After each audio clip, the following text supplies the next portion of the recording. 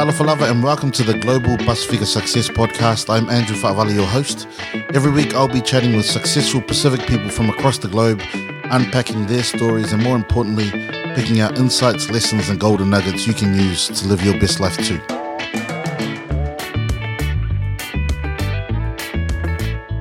Noa'ia in Māori. I hope that's right, but it's supposed to be hello in Rotuman. Welcome back to the Global Pasifika Success Podcast. I hope everyone's doing well. It's been an awesome week this week, but it's also been tragic in that there have been schoolboy tragedies. Just 2 days ago in Melbourne, a 16-year-old boy, Solomone, had his life taken at the hands of other Pacific youth. And I'm not sure if there's a more tragic event than our youth taking the lives of their own. Our parents and our grandparents fought tooth and nail and left the comforts of their homes so that we could thrive and have a better life here in these new lands. And it's so sad, therefore, to hear of tragedies like these where we're not making the most of those opportunities. So in saying that, we pray God's comfort and covering over all families involved and all people involved who are remaining, especially the parents of the young boy whose life has been taken. In other news, it's been an exciting week. In New Zealand, we had our very first Pacific-made, Pacific-hosted and Pacific-focused sports show debuting on Sky Sport New Zealand, and that was produced and made by Carver Bowl Media, so it's really great that we got that show. It was featuring pioneers of Pacific rugby and some Pacific opera talent in the shades at the end there. So shout out to the team, Johnny Tapu, Damon Salisa, Oscar Kitely, Kevin Samuel, Ashley Stanley and the crew for making it happen. A Pacific sports show on prime time, who would have thought?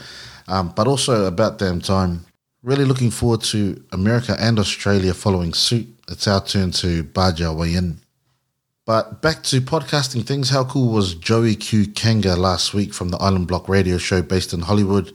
A Chamorro brother representing Guam on the biggest stage, along with Joey Sav from Samoa, Coach Viliami from Tonga, and other big hitters from media over in the States. Thanks, Q, for your time. Appreciate it, and catch up next time I'm in Hollywood Bakery. Anyway, this week we've got our first guest from the island of Rotuma. Yes, Rotuma, that Fijian dependency just north of Fiji, which has a population of around 1,600 people, and with many more living on mainland Fijian islands. So our guest this week is Lisa Tai, and Lisa holds a Bachelor of Commerce and Economics and is an Associate Director of Deloitte. So Deloitte is one of the world's big four accounting firms whose specialty area is forensic finance crime. And it sounds like some CSI mixed in with some Boys in the Hood, added to some Wolf on Wall Street kind of thing. And to be honest, that's kind of the image I got when she started talking about her job. It was a mix-up and a mash-up of all those things. And it's quite an apt image, actually, because this chat bounces around to really disconnected topics, but in a really connected way. It's really cool. It's awesome. I had heaps of fun talking to Lisa, so here it is.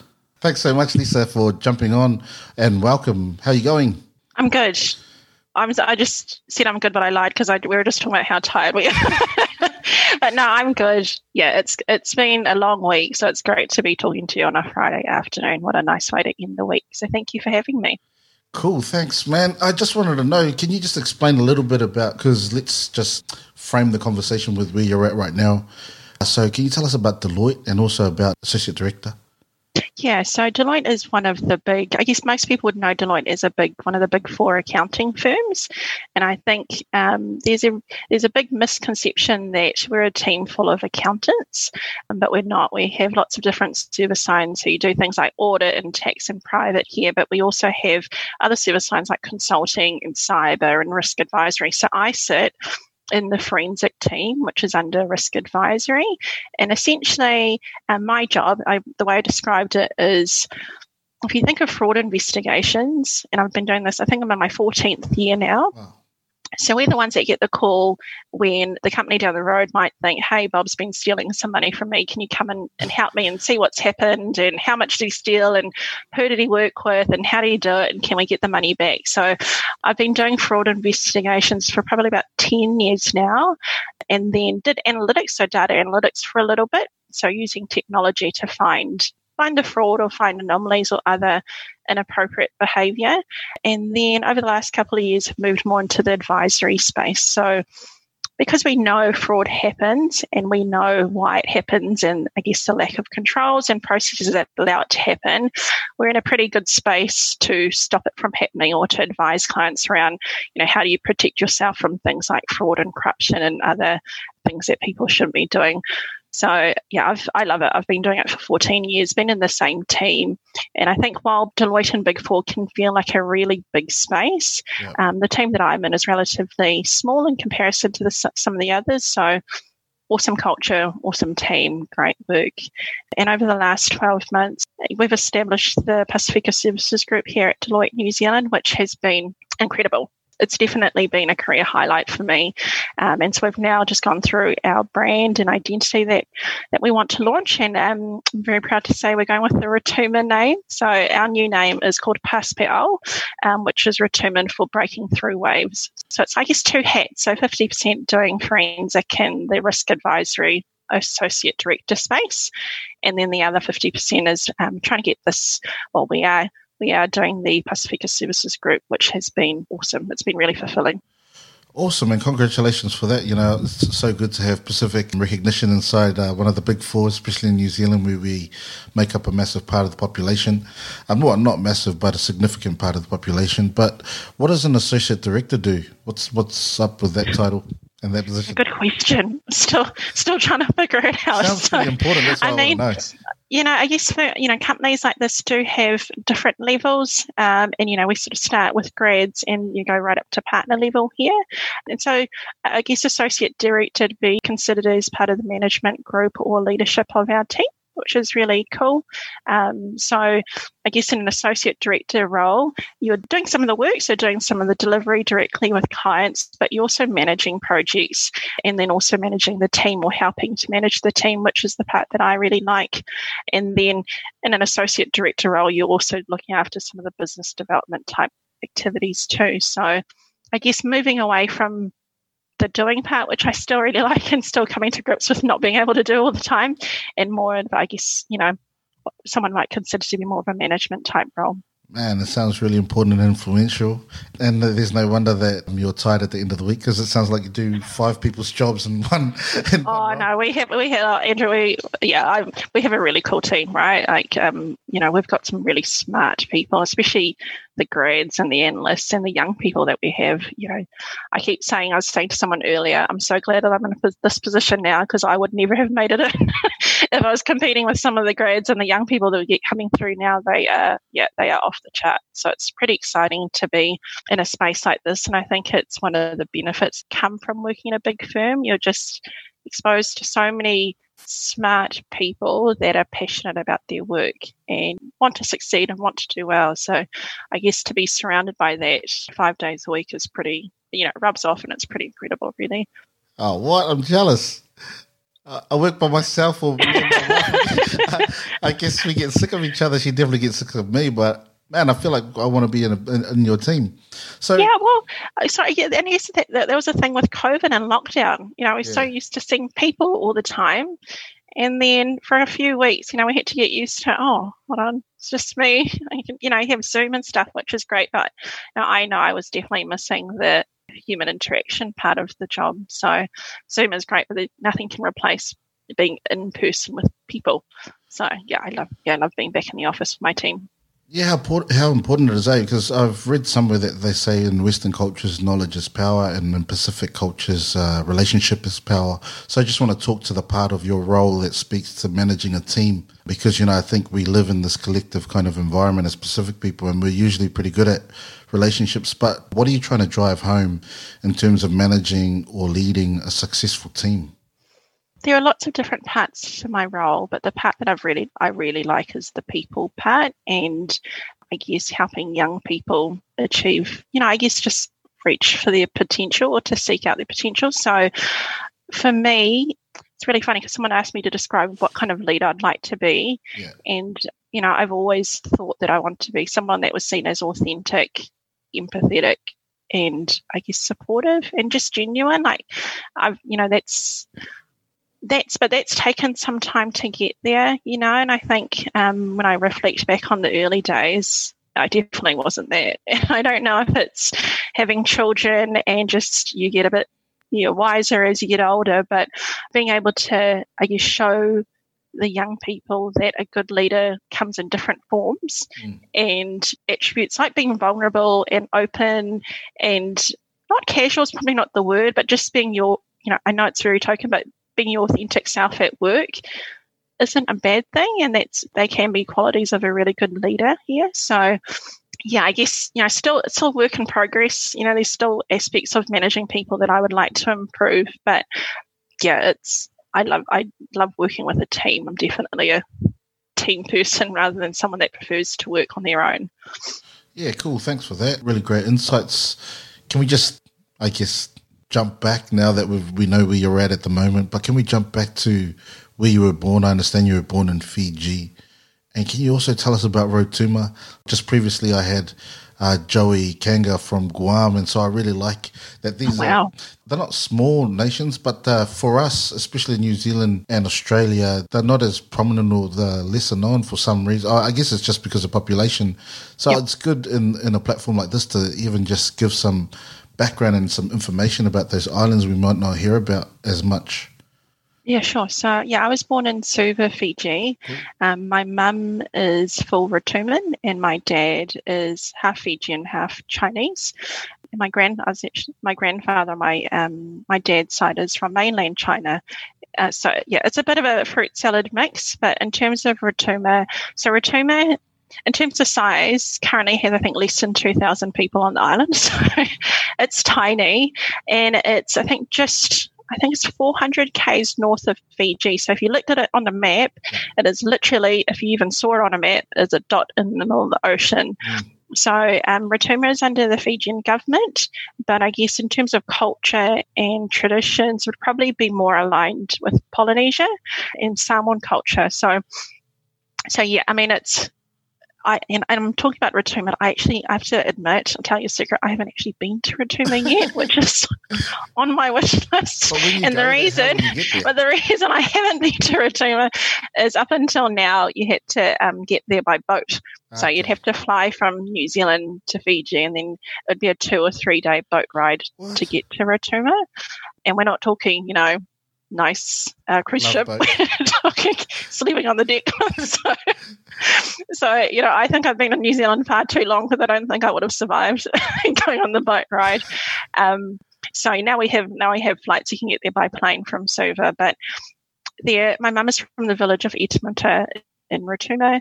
My mum moved from Rotuma when she was just after high school, and that's what a lot of people would do. So they move from Rotuma to Fiji for jobs. There is one road that goes around Rotuma. There are no hotels, no motels, resorts. There are dairies, shops.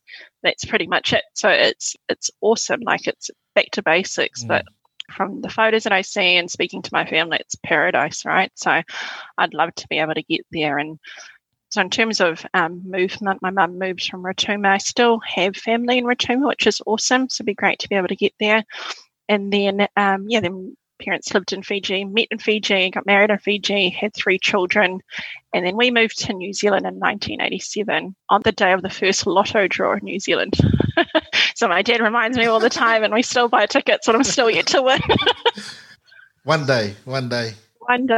So 87, I'm not sure if this is an appropriate question, but was that because of the coup? Yeah. And then my dad was it just before? I'm going to get my dates wrong. I think it was just after the coup. I think I was 4 at the time when we moved, so don't have a lot of memory. And actually, for preparation for this interview, I texted my sister and I was like, "Oh, you were a bit older than me when you came," and my brother was a little bit older. So we moved here when my brother was, I think, a teenager, and so I was actually just messaging, asking him how he found, the move from Fiji, where all of our extended family, most of our extended family still is and lives, to such a foreign place like New Zealand at the time. So did he come back to you? What did he say?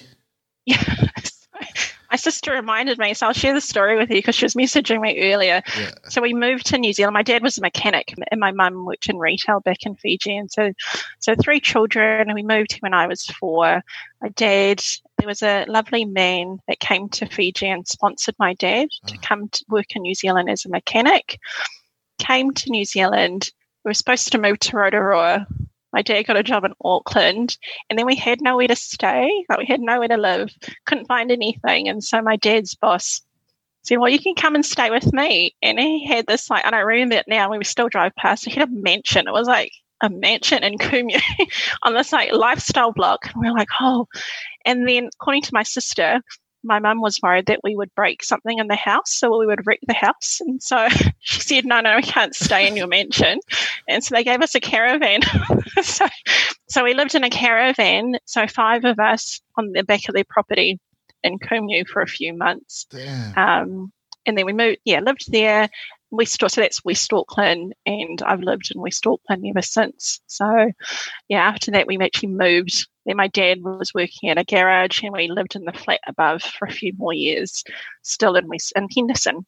And then, because we're a new family and we really missed home, I think my parents did as much as they could to connect us or find other Fijian families here in New Zealand or other Rotumans. And so our surname was Lee. And then we found another Fijian family, and their surname was Lee too. And they live in Brisbane now. But then my parents decided that we needed to stay together and help each other out. So they bought a block of land when I say block of land, a section in West Harbour.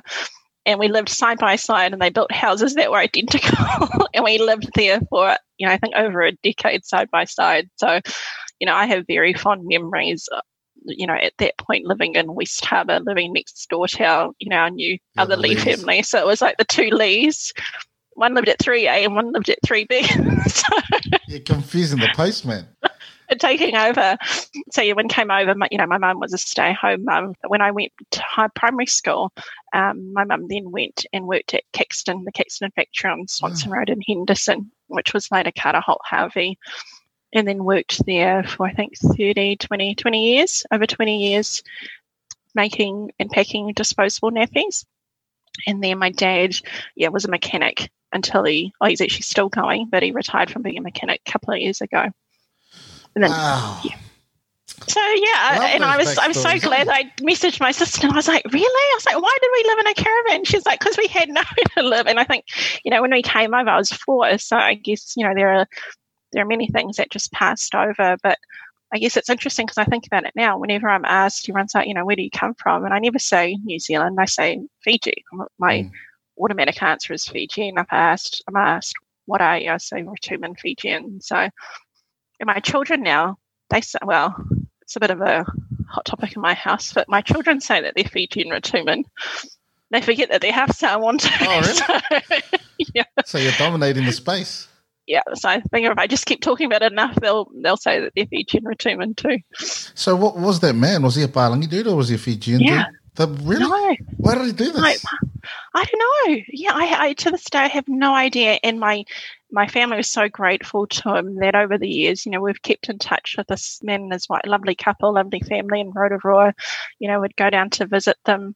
And, for a long time, I think my dad did consider them as almost like they're his adopted auntie and uncle that lived in New Zealand. So without them, I'm not quite sure what would have happened. So, I think it's the grace and kindness of people like that things like this can happen, which is it's pretty cool, right? And we need those stories, especially right now where there's division. Well, there's a lot of division around race and ethnicity, and to show that, there are people who are breaching those boundaries and showing love to others that are outside their own circles.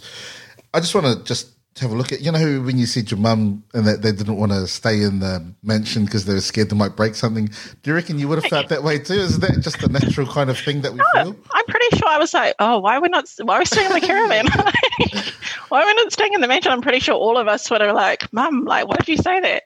But I remember, I was young at the time, but I have fond memories of that family. They were a Croatian family, so our caravan was next to a hall that they had for their Croatian celebrations, and they played petanque next door. And the lady, she was so kind to us. She was so generous. I remember she had a red convertible, and she would take me out to buy ice blips and stuff. And it was awesome. While we were this immigrant family that had come from Fiji that they really didn't know that well, but I guess, kindness and things like that go a long, long way. So it's awesome. Yeah, very grateful. I love that story, that this dude came and sponsored you guys, and you could have ended up in Rotorua, but you're there in West Auckland, and West Auckland has been a big part of your life. So which school did you go through? Yeah, so I went to West Harbour Primary, and then I went to St Dominic's College, which is a Catholic girls' school out west. Yeah. My sister and my brother, my family's strong Catholic, so my sister went to St Dominic's College as well. My brother went to across the road to Liston College. So I had a good time at school. Like I reflect back on my time at school, and I enjoyed it. I made really good friends, and I still keep in contact now. And I think because St Dominic's is a smallish school in comparison to some of the other Auckland ones, that sort of environment works for me. I think that's, translates to being at Deloitte in a small team as well. Like I really do prefer the small team environment. So, St Dominic's College. How do you reckon you negotiated your identity through college? Because you're a mix-up of a few Rotuma, Fiji, Chinese. How did you handle that identity story throughout your teen years? I think growing up in West Auckland's a pretty diverse place. And St Dominic's College is a diverse school, so there were lots of other islanders, Māori, Asian, European. Like, it was a really mixed, diverse school. And, if I'm being honest, I probably just didn't even realise, I guess just race wasn't really a thing for me until I hit uni. Because, maybe that was just, I was being naive at the time, but our family was a big part of the Fijian community, still is really close with our Fijian community. And then I went to school and I saw other people that looked like me, and everyone seemed to get along. All the groups were very mixed. And then it wasn't until I got to uni, and I was in my first year doing economics. And again, it was really diverse. It was AUT, so I got a scholarship while I was in school to study at AUT, which I'm really grateful for. And then I got to year one at AUT, and still it was quite diverse. So I was like, still didn't really think anything. And then it wasn't until I got my second and third year, I was like, oh, where did everybody else go? Oh, did they start dropping off? And I'm pretty sure that was probably like the first time that I became really aware of the lack of representation. And even church, like our churches in West Auckland and Ranui, our church is diverse. We've got Māori-Pacific, European, a big European congregation. So it just never seemed to be effective for me because I lived in a diverse area and always had done. Did you always want to be an accountant, or did you want to get into something else? And who were your role models growing up? If I'm being completely honest, at school, like I was a good student at school. I think I was the senior scholar for religious education at school. Wow. And I was pretty good at economics and accounting. I did it well. And then uni came round and it's like, oh, what are you going to do? Like, just hadn't really thought that far ahead. And my sister and my brother had studied accounting. I was like, oh, okay, well, I'll just do something that they've done and something that I'm good at. And sort of, I really enjoyed my economics degree and did international business as well. And I really enjoyed it. But then I got to the interview and I was like, oh, what am I going to do with the economics degree? There wasn't really a clear pathway for me. I'd been working part-time since I was 16, since it was legal to do so. So, I wanted to find a job and I wanted to find a full-time job quickly. And so I was really lucky to essentially be applying for any roles. And I was really lucky to get a role in the recovery team or insolvency team for a small firm called McCallum Peterson. So McCallum Peterson had two sides to the team. So they had solvency, which essentially I was doing liquidations and receiverships. And then the other half was forensics. And I think that's 6 months into it, I was like, this is hard. I couldn't, the fact that you're essentially winding down companies and having to, interview directors who have put their heart and soul into a business and it's failed, and then to be a part of the end of it, I really, really struggled with it. And so I remember 6 months and I spoke to one of the bosses at the time. I said, oh, I can't do this. I'm going to quit. I need to find something else. And had found a job doing economics. And then just before I was about to leave, they came and asked me, they said, well, why don't you give it forensics a go? Why don't you just try it, see if you like it. We're happy to have you. If you don't like it, we'll help you find something else. Cool. That was 14 years ago. So at that time, I had no idea what forensics was. Yeah. But my first job was, or my first investigation, one of them was doing the Wayne Patterson benefit fraud, which I can talk about because it's in the papers or was in the papers. And this was a guy that had created 130 false identities to claim superannuation payments from the ministry. And it was to the tune, I think, of about 3.5 million, which at that time was like, it was big money. It was like the biggest benefit fraud at the time. And I remember the excitement of that, just trying to follow the money and figure out where he was going to be next and, what had happened. I've been hooked ever since, really. And I kept saying to people that I think deep down I really wanted to be a police officer, but I was never tall, fit, or fast enough. So this is a really good fit for me. Wow, man. So what did that guy spend his money on? Oh, well, this is the crazy thing. He was really smart and he was a good investor. So what he had done was he had actually invested his money in Apple shares. Apple shares back in the day. and gold bars. And this was like 14 years ago, right? So Apple shares, the value went up. The gold bars, he hid it in his, I think, the bathroom ceiling and in the garden, and just cash. And so when the police went around, and I remember seeing it in the newspaper, you had photos of these gold bars that he'd hidden and all these Apple shares that had gone up in value. So, and then later found out that he'd done the same in other countries as well. So, he's one of these people that I think was, super smart, but perhaps just got a kick out of doing the wrong thing. Yeah, true. You just think if he'd applied himself doing something else, it could have been a different story. So you interviewed directors in the liquidation phase. Any tips or insights around things that commonly came up for them that led to the demise of their companies? I think at the time, and I think this is still true now with the some of the smaller businesses that we see. And I think, I think of the people that I know, and I think a lot of the ones that we came across, or I came across at that time, you had people that were really good at a certain trade, or, they were good builders, or they were good chefs.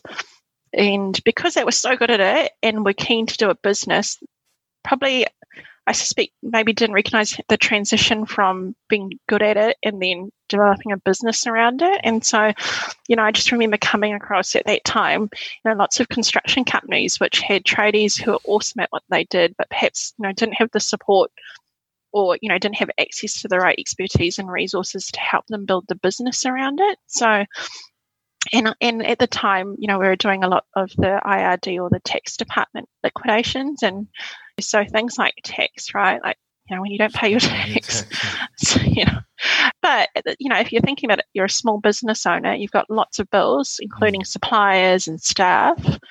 If you have to make a call on who you're going to pay that month, it's probably going to be the people that you're interacting with, that you do business with, and then things like tax were getting missed for the ones that we came across. So I think that was probably the most common one that we came across, and it was a shame, right? Because people obviously had a lot of experience and skill in what they were trained to do, but just lacked the resource really and the support to take it further. So put your tax aside. Taxes, please. PSA on the tax department. Because it's one of the motivations for me to start this podcast, that was, I think there's a lot of Pacific people who have got heaps of talent and heaps of experience and heaps of IP, and I think that it's a little bit of a tragedy that they don't take it to market. But the transition of being a technician or an expert in like a technical field is really different to jump out and then create a business around it, like you say. What are some just the basic elements that people who are in that kind of transition period thinking about utilizing their skills and their IP and experiences, what do you think are some of the key factors for them to consider before or during that transition into their own business? Yeah, so we're doing some work now with the Pacific Business Trust, which is an organisation in New Zealand. Essentially, and their role is to help and support Pacific businesses in New Zealand. And I think it's so much support and resource for small businesses but we need to do a better job at educating people around what is available to help them make the transition. I imagine it can be really easy to, when you have an idea or a skill and you want to go to the next level, to almost operate in a bit of a silo, right? You just keep going, keep doing day-to-day things, but perhaps if you don't have people to bounce your ideas around or to almost sound check what you're thinking, it can be really easy to almost keep going, have tunnel vision. And running your own business is hard. It's a hard job. And I think people perhaps underestimate the time and the effort and the stress that is involved in running a small business. And so I definitely think there's so much opportunity to go to that next level, but it's not a decision that should perhaps be taken lightly. And I think places like the Pacific Business Trust that offer free advisory and business support to Pacific business owners, it's what an awesome resource for people to have. And things like your strategy or helping you with your accounts and your taxes or giving you some advice around procurement and tendering. I think if we can connect the dots a little bit in terms of where the need is and the services that are available for people, I think that would go a long way to at least hopefully having a better outcome with more successful businesses in New Zealand. Yeah, but even outside of New Zealand, like here in Australia, I've started a couple of businesses here. My perspective is that the government wants small and medium enterprises to win. Because, you're going to employ people and you're going to stimulate the economy and stuff like that. So whether it's Pacific tailored, which we're really envious of because New Zealand has a lot of that stuff, but it doesn't really matter whether it's Pacific tailored or not. You still got a lot of support and resources, whichever country you're in, that you need to tap into. But I just like the insights there because, I think a lot of people are kind of thinking about whether they're going to jump in, and I think they need to be measured in that. And I think what you said is, don't underestimate the time and the energy and the resources you need is great advice. Because I think what we can see, like when we see another business doing well, you only see the shiny parts, right? And you only see the positive one, you see the people with new cars, I guess you only see the positive from an external perspective. And, you don't know all the peddling and the hard work and the long hours and the long nights that go in behind it. And so I think not to put people off doing it, because I think it's a great opportunity and great way to get our people ahead. I think it's just making, I guess, informed decisions around what you're going to do and, having a good view on timing and what are you actually selling? I think it just making sure that we're thinking it through, not being drawn into the glitz and the glamour of owning your own business. The Instagram of business. That's true. But you're right. Personally, I've helped a few people come through and think about their business idea. And when you're a technician, you kind of know what value you can provide. But sometimes the marketing and the communication part is off because it's not what the market needs to hear at that moment. It's not what you believe they need. It's what they believe they need. Totally. And that simple concept is really difficult for technicians and for people who have expertise. They find it hard to jump into the shoes of the market and then speak to them with the right marketing material and stuff like that. That's awesome insight. It's I know what I'm good at and I know what I want to sell. You should just buy it. Yeah. Why wouldn't you buy it? Yeah, that's right. So it's awesome insight that you're right. It's I know what I want to do. Yeah. But and perhaps not realizing what people are prepared to pay for. And my brother, so my older brother John, him and his wife, I think must be 10 years now. They've been developing and setting up and running daycare or early childcare centres in Northland for about a decade now, and they've done a few, and their latest one is awesome. It's called Mini Fies in Mangawhai. Oh, cool. But I guess when and I only see snippets of it. It's hard work. Like it's hard work running your own business. It's hard work when you have staff. It's hard work keeping things going. So I take my hat off to anybody that runs their own business because I'm very aware that it's not all shiny all the time. Yeah, no, actually my brother runs a few in South Auckland. I think he's got 4 or 5 across East and South Auckland. And man, I see him, he's got the flexibility and stuff, but I think one of the hardest things for him is managing staff in each centre and making sure, how Deloitte's got, directors, associate directors, and you've got levels and layers that have been kind of formed and formulated over years of experience. That's really tough as well, especially when you scale really quickly.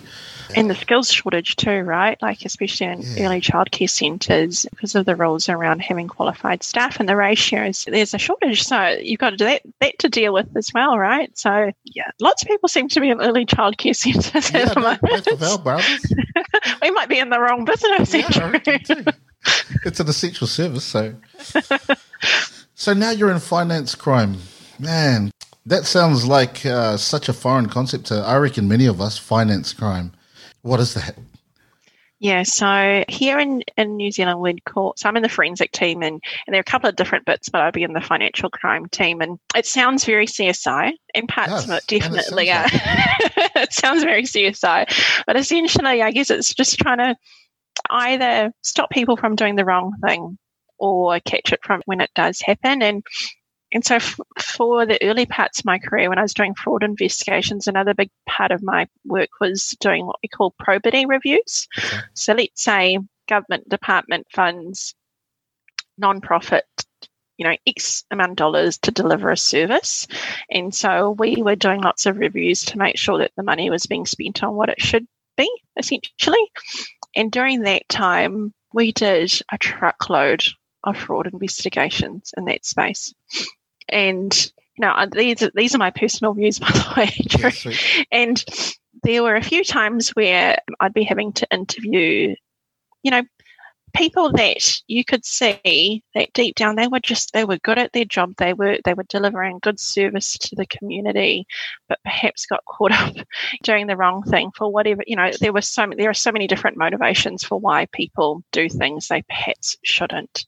Things from we see lots of stories where addiction, whether it be gambling or alcohol or drugs, was the motivation. We saw definitely lots where it was greed. And then we saw a large chunk where it's financial pressure, whether it's home life or bills to pay. And you'd be surprised at the different types of people that we come across when we're interviewing for a fraud investigation or a financial crime case. It's all walks of life. We say there are two profiles. So there's normally the dominant executive type, normally male, normally middle-aged, and there's certain personality that comes with that. And then the second profile is female, sort of middle management office staff, but the motivations are completely different. People that have been in their job for a really long time have become really good at their role. People trust them. People go to them for advice. They never take any holidays. They never take any leave. They're always working hard. And perhaps they were overlooked for a promotion or they had some other pressures happening behind. It's been really interesting, and I'm sad to say that probably over my 14 careers, the majority of the ones that I've done have probably been female. Female. So, and we can't judge what people do, but it's been really interesting. It opened my eyes around just the different walks of life and different motivations and reasons for why people do what they do. But, I get a lot of satisfaction out of my job. I think, I enjoy finding out how it happened and why it happened and how did they do it. Like, I guess the how part. That's the interesting but part. Also when someone has done something wrong, being able to either work with their employer from an employment perspective, or whether it might be referring the job to or the file to the police or the Serious Fraud Office for further action.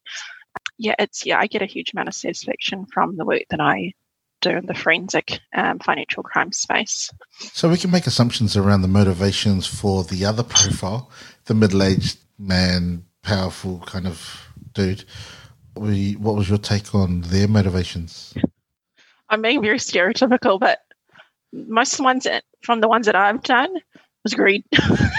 Greed. Flash house, flash car. Yeah. This lifestyle was probably, and maybe I'm completely generalizing, but if I had to profile, maybe financial pressures from living that lifestyle, and then maybe there's a dip in something they can't make payments in that, and I'm telling you that once you start, it's very hard to stop, and most people don't stop until they're caught, and we call it a hockey stick. So when we're investigating a crime, I'm not doing a very good job, but you start down here, and when they start, they're in relatively low amounts. And it's usually, we say it's because they're testing it to see if they'll get caught. And if it's a low amount, you could usually explain, oh, it's an error, I didn't mean to do it, I can pay it back. And then if the pattern between the first one and the second one is usually spread, they might wait a month to see if it's picked up during monthly processes. So it's, I guess, a bit spread out and flat, and the amounts are relatively consistent. But the longer it goes and the longer people keep going without being detected, it just goes like this in terms of the amount and the amounts being taken. And, we put that down to people become confident they haven't been caught. So keep going. And then people get greedy as well. So it's fascinating. It's fascinating work, and I must say, so in our work, like that's definitely that's the exciting part, right? Like that's the exciting part of the job. But because we know that puts us in a really good place to help organisations stop it from happening in the first place. So you know what I mean? But for me, just my assumption is that a lot of it is insecurity. A lot of it is stuff that's related to themselves, but usually outside of the role. For you as a risk analyst and a preventer of these things, how do you design for those insecurities that are really at the bottom of why they're doing this stuff? I think there are a couple of different buckets. There's controls and processes, right? There are just checks and balances that you should have in place to stop this from happening. But I think the biggest control, the biggest thing any organisation can do, whether it's small, big, different industry, doesn't matter, it's culture. Yeah. Organisation culture. Yeah. If people are committed, they're satisfied, they're happy, it's a pretty big jump to ripping off your employer or you're ripping off the organisation. So I guess from our experience, a lot of the times when we're called in, the organisational culture is poor. People are unhappy in their roles. There's a poor tone from the top in terms of what is acceptable or not. The culture part, I can't emphasise how important that is to get it right. As a control, really, to stop people from doing things like this. So, man, that's a knowledge bomb right there, because I think, that's kind of what I was getting at when I was asking the question, these insecurities and that are deep-seated. And really, in terms of organizational psychology, we think of our values and our values shaping our beliefs and our beliefs up to our actions.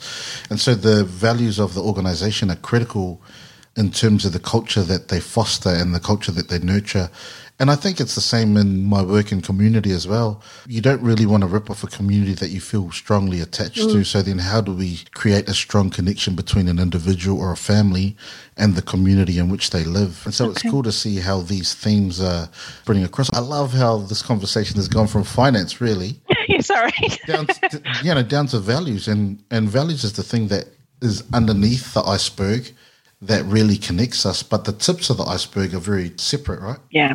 So how would you design for organizational culture, or is that your responsibility, or is that something that you recommend to your clients? Yeah, we definitely have experts where organizational culture and transformation and things like that, they're the experts. So I'm definitely not an expert in that area. But I think your comment around values, and it's one thing to have these things in documents, This is the company mission, these are our values, we want you to do X, Y, and Z. Like, that's the easy part. And I think people can get caught up in thinking, but we have a code of conduct policy and we have our mission. We're like ticking all the boxes. But, it's no good if your people, especially your leaders, don't demonstrate that in their day-to-day interactions with people. So, it's definitely not my field, but I guess where I've seen it work well is when leaders of the business exhibit what is written in their company policies and documents and they sort of play it out. So, yeah, that's probably, does that help, Andrew? Yeah, that helps massive. That's so cool. That's amazing. Growing up, were there any role models that you looked up to in particular? For me, would without a doubt be my family. So my mum and dad and my sister, and my older sister, my older brother. So we're a few years apart. So my sister would be 7 years older than me, and then my brother's 12 years older than me. So I've always been the baby, but I've always had really good role models. And my brother and my sister have been really successful in their own right. My sister lives in France, has lived there for about 15 years as an accountant in France and has four kids. And then my brother's doing really well as well. He has 3 children, lives up north. So for me, it's been my siblings and my parents, right? Like my parents are hard workers. So I didn't have to look far for good role models. And, I had a great childhood, and, I'm very, I guess, proud of the relationship that I have with my family. And then my husband's probably going to listen to this. So, I met my husband when I was really young. So I met my husband when I was 17. So I've been together for a while now, and I'm very grateful that I met my husband so early on. I feel like it helped me stay out of trouble. It just helped me stay the path. And what are we now? 18 years. I found the other side of it's awesome. So I've always had a close circle. So I probably haven't been someone that's had, lots and lots of friends, but I've really valued and tried to look after the relationships of those that I hold close, which is my family and my husband, my in-laws, and also, a couple of friends that I have from school and uni, and, friends that I've been friends with for over 10 years now. So for me, it's without a doubt my family and friends as role models. I was just thinking because, in a massive organisation like Deloitte, and you being a Pacific woman, what did that feel like? Did you feel like you were a minority in this big-ass machine, or how did you feel as a Pacific woman in one of the big four? In big four, corporate, in these big consulting firms, we're underrepresented as both Māori and Pasifika people in places and spaces like this. So, and again, when I first started, I was just lucky. I was just so grateful that I had a job and, in a cool place. So I was first at McCallum Peterson, and then we merged, or were bought by Deloitte, and that's how I came over to Deloitte as an analyst or a junior. And then when we came over, so I came from this team of 20 people, and my bosses from that team are still my bosses now, or my mentors. So in terms of career role models, my partners from the McCallum Peterson firm are definitely big career role models for me. So then we came over to Deloitte, and then you're just thrown into this machine, right? Like, it's a big environment. There are lots of people, lots of really smart, competitive personalities, which takes some getting used to. And yeah, when you look around, there aren't that many people that look like you. And for a long time, and to be honest, still now, have always struggled with imposter syndrome. Just always have, right? And I remember, like, in the early days, I would try everything I possibly could to almost like just fly below the radar, because I didn't want someone to like come and tap me on the shoulder and be like, excuse me, like, who let you in? Like, why are you here? And it's great to be an associate director and to be, leading the Pasifika Services Group now. But I still, even now, struggle with it, right? Like, I don't know what it is. It's hard to shrug off. And every now and then it will hit me. I'll be like, oh man, what are you doing? You're still there. So it's been hard, and I recognise the challenge that faces still now for a lot of our young people coming through. Still not a lot of people that look like us in any, and that's not just specific to Deloitte, in any of the corporate spaces. So yeah, it's hard. And for me, the key has been like trying to find my people, trying to find your tribe. They might not be even the same background, but connecting and having a, really good support group of friends in the places that you work, I think, is important. So, and having good managers and leaders, people that support you is really important too. So yeah, definitely struggled with it. But now, having been in this space for a while, I take it as a really serious responsibility to show I guess young Pacific people that this is a role that they can be in too. So the part of my job that I really love now is connecting and helping our Pacific team, which is made up of very talented young people, which is awesome.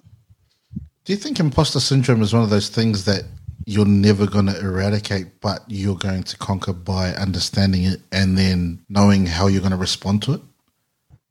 Yeah, I 14 years, I'm still battling with it. So, when I talk to the grads, I'm like, I'd love to say that a couple of years' time this will go away. But I think you're right, just recognizing that when you feel it, and almost, you have to check yourself and share it with other people and get other people to remind you about why you're here as well. Like, I'm a big believer, and I probably overshare, but I'm really, really open with sharing how I'm feeling with my team, probably too much, and to have them, I guess, almost be a sounding board for me and to reassure me that I'm doing the right thing and that I am in the right space and, and I should be here. It's really important for me. And having that information internally is good, right? But, for me personally, I need other people to support me. Appreciate your honesty, because I think a lot of people will take a lot out of that getting the right support, being able to verbalize the fact that you're going through imposter syndrome and any other kind of thing that is a rattle in your ear that is something that can hold us back from fulfilling our potential. And this is a podcast around success, and I think without doubt everyone who I've talked to has said, even with Apollo, when you listen to Apollo, he said he came off the line because he was scared. He was actually scared to get hit himself. And that's why he went and hit others, served it up first. But I really appreciate that. Sorry, Andrew. Yeah. I was just going to say on that, I think the other time that it's really hit me is when I had my kids, and then being a full-time working mum. I guess I've always had the imposter syndrome, and then always had it as being a Pasifika person in, a corporate space. And then I had my kids, and I've got 2 kids now, so 7 and 3. And then it's like, oh, hold on, now I'm working full time and having mum guilt for, my kids being at daycare and being looked after by other people. And then I just remember, like, when I first came back from maternity leave, I really struggled with it. It took me a really long time to be back to where I wanted to be work-wise, because I was like, I was working part-time for a little bit. I was having to leave early to pick up my kids, and then everyone else is still working, but I have to go. And, I remember, another secret, I would put my jacket on my chair and be like, so they still think I was there. But I had to go and pick up my kids. And then I guess always feeling like you were never doing anything 100%. And I talk about it now that being a working parent, and so this probably just doesn't apply to working parents, but for me, being a working mum, you're torn, because you want to be doing both things, being a parent and an employee 100%. Time-wise, you can't. And so, I've always, been struggling with how do you, I've never, felt like you're doing everything about half, giving 50% to, and not doing enough as a parent, and then not doing enough as an employee. And how do you rationalize that in your brain that that's an unrealistic expectation that you could do both 100%. And so, when we talk about imposter syndrome, I found like it's hit me a couple of times. It's definitely recognizing Pacific in a non-Pacific space, and then as a Pacific working mum too. So, there's a few intersections from West Auckland, and no one else is from West Auckland. No, I can hear that, because I hear a lot of, I honestly hear it from my wife as well. Like, she feels like she's not progressing as much as she wanted in any realm. But then being a mum, we've got 3 kids and they're really young, 6, 5 and 2. Even for me, I'm thinking, man, am I working too much and not hanging out with them enough? And when is enough? Lovely. And I guess we're always going to have those questions, but just sharing this out loud will help others who are going through it to know that there are others going through it. Yeah, and I think an important part for me is, and this is hard, right? It's easy to say, is trying not to compare yourself with other people and other people's journeys. And I think, it's, especially when you come back to work part time or you've been away for a little bit, it's like, you're always trying to keep up with everybody else. Just is never a good idea. And for me, I think over the last year or 2, it's just being really clear about what I want to achieve here and what I want as a mum, and then just making sure that you stay the lane with that, rather than trying to go looking around and going, what about Bob and Mary? But I'm very conscious that's easy for us to say, but, difficult to do. Work in progress. It's definitely work in progress. It's awesome. I think, I really appreciate these conversations, because they're real and they're raw and they're honest from a person who's sitting in a really influential position. So it makes us, all us lesser people, it makes us feel really, really, really comforted, actually, in the fact that other people are going through it. Just kind of to wind it down, if you invited 3 people to dinner, who like dead or alive, who would they be? My uncle Begin passed away, I think, over 10 years ago, my dad's youngest brother, and he was the best, and he passed away suddenly from a heart attack, and we were really close with him. So he would be definitely my number one. And my son is named after him, so, to be able to introduce him to my kids and, would just be awesome. So my uncle Begin. And then secondly, I'm such an Obama fan. I'm such an Obama fan, like big time. And I'd like to have them both, but if I had to pick one, I'd go with Michelle. Yeah. But definitely be Michelle Obama. And then, What do you like and I'm about thinking Michelle? I just think she's so inspirational, and she's, when you think about role models beyond your circle, I think she's just an awesome role model.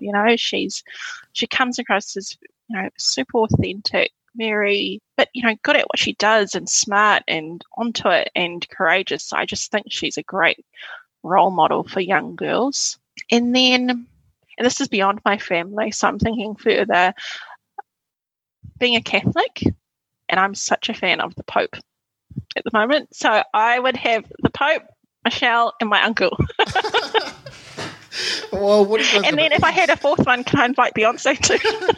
No, you can't. She's going to dance. She's going to dance with the Pope. So it's a pretty eclectic dinner party that you got there. I don't know what you're going to eat. My parents, if they listen to this, they would be really proud that I said the Pope. So we're still doing things for our parents. Oh, you're totally. It's all for our parents, right? Even when you become one. Hey, just for people coming up, maybe even if we targeted at young Pacific women or young Pacific girls, what kind of advice would you give them if you had the chance to speak to them? What advice would you give them? If I phrase it if I put in the context of working in a corporate space and working in a Big Four, a professional services firm like Deloitte or any of the others, I heard this bit of advice from, so I can't remember who, but I think it's really good advice, is while you might be one in a really big company, you still need to treat it as if you're running your own business.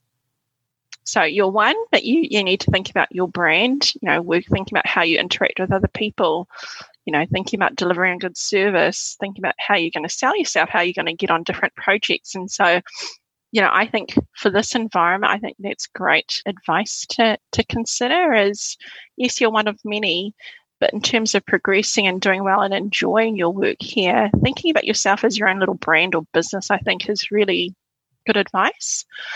And then I think for Pasifika girls wanting to enter into spaces that aren't traditionally for them, right? Like you don't see many examples. Somebody's got to do it. Like somebody's going to be the first. So we got to start somewhere.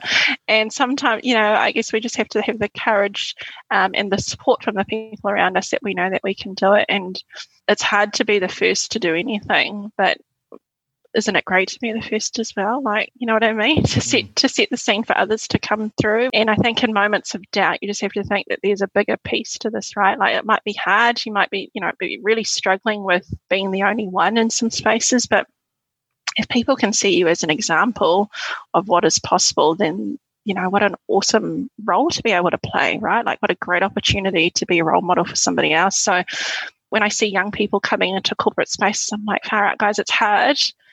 But somebody's got to do it, and you can do it too. So we just have to be bold, right? We just have to be bold, and that's the other word that I keep hearing and here is we always use the word deliberate. Awesome. Being deliberate about what you do, and so not leaving things up to chance.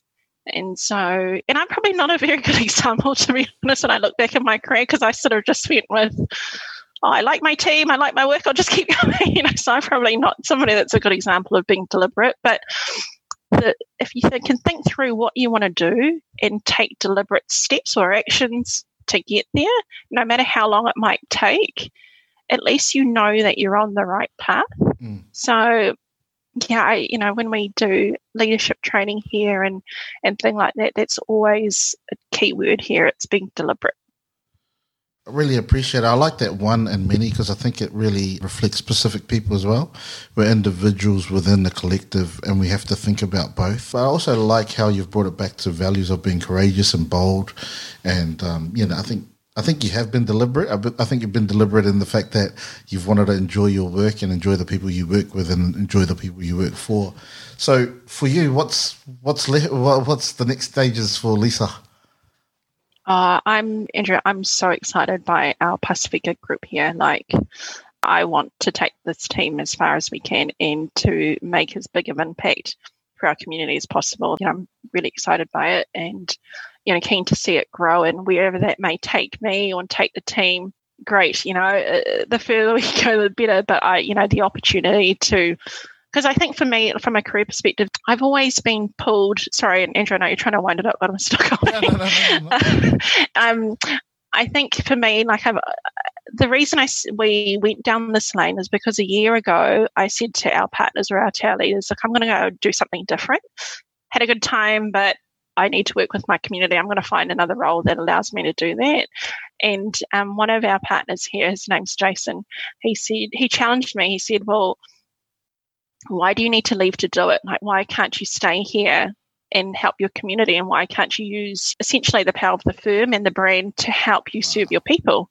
And, I'm really grateful for him putting that challenge to me, because it did make me stop and almost, we don't have to do things the way that we've always done them. We can do something different and something new. And I'm really excited about where this might take us. And, for us, the fact that we can be working corporate or a big four or a professional services firm can be helping Pacific businesses, mum, dad businesses directly, and community group. It's exciting. I just think what a great, if we can provide resource to people that want to do things, then it's awesome. And we get a lot of, fulfillment and joy out of working with our people. So I love my forensic stuff, but the Pasifika services it's exciting for me. Yeah, and how lucky are those people coming through that they're going to have an automatic network when they join Deloitte, certainly, that they'll have that network there that you've created. And I'm so glad it's branded with the Rotuman language. I got that one. Andrew, I did ask for feedback from the team. It was are you sure you don't want to use it? I get feedback, but you have to give me the feedback in 5 minutes. And it's and the Rotuma name means a lot for us, because when we talked about, well, what do we want behind the name? It wasn't just a name that didn't have any meaning. We were really deliberate about trying to convey the type of work that we want to do, and we worked with the Rotuman language advisors to come up with something that would work for us. And Pås Peau, breaking through waves, which is essentially what we're trying to do, is trying to do something different, and trying to do something different for our community. So I'm super happy about the name, and I'll have to show you the logo or the new branding that we have, because it's a turtle and it's awesome. Yeah, I'm really, really, really super happy with it. All right, well, thanks, Lisa. Man, what a cool chat. I thought accountants were boring. Andrew, I'm not an accountant. I know, but come from a traditional accounting firm. I thought, we're going to talk numbers and risk. Oh no, that's not me. But, I've really enjoyed even the business insights to the cultural insights to the values and organizational insights. I'm kind of envious of your team too. I reckon I'd thrive under your leadership, because I like the fact that you're authentic, you got a sense of humor, you take yourself to work and you encourage other people to do that. You understand values and you understand diversity and the importance of it. And I just reckon that I want to come and work for you guys, but I don't want to relocate to Auckland. Oh, that's the only. So, it's not that bad, Andrew. Hey, I came from there. No, thank you. Any time, but it's my privilege to be on here. So thank you for inviting me. There we have it, Lisa Tai, Associate Director, wife, mum, and our first guest from Rotuma. I really found it refreshing how Lisa was bluntly honest with the imposter syndrome thing, and especially imposter syndrome as a mother who was juggling her professional career as well as her motherly duties at home. Obviously, it's outside of my area of expertise, but I do know in observing my own wife who juggles our 3 kids as well as leading our business pursuits, that this is a burden that is really difficult to navigate.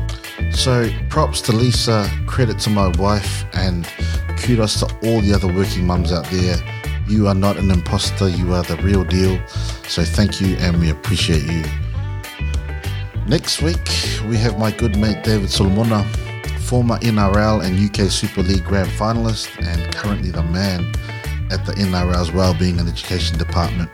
David is currently camping with the New Zealand Warriors in Tamworth in New South Wales, looking out for the team as they make a huge family sacrifice and go into camp here in Australia because the borders are locked down. So they're sacrificing their families and time with their kids, etc., to ensure the NRL competition goes ahead. It must be really, really tough for them, and so props to them as well, and David for making sure that their welfare and their well-being is also focused on. He's a top bloke. He's a great and skilled footballer, but an even better man. Such a good dude, laid back and really funny, but also really, really faith-filled and focused on walking out God's calling over his life and encouraging others to do the same. That's us. I'll leave it there for this week. Don't forget to follow us on Insta and Facebook under the Global Pasifika Success Podcast. And then have a great week. Take care and God bless.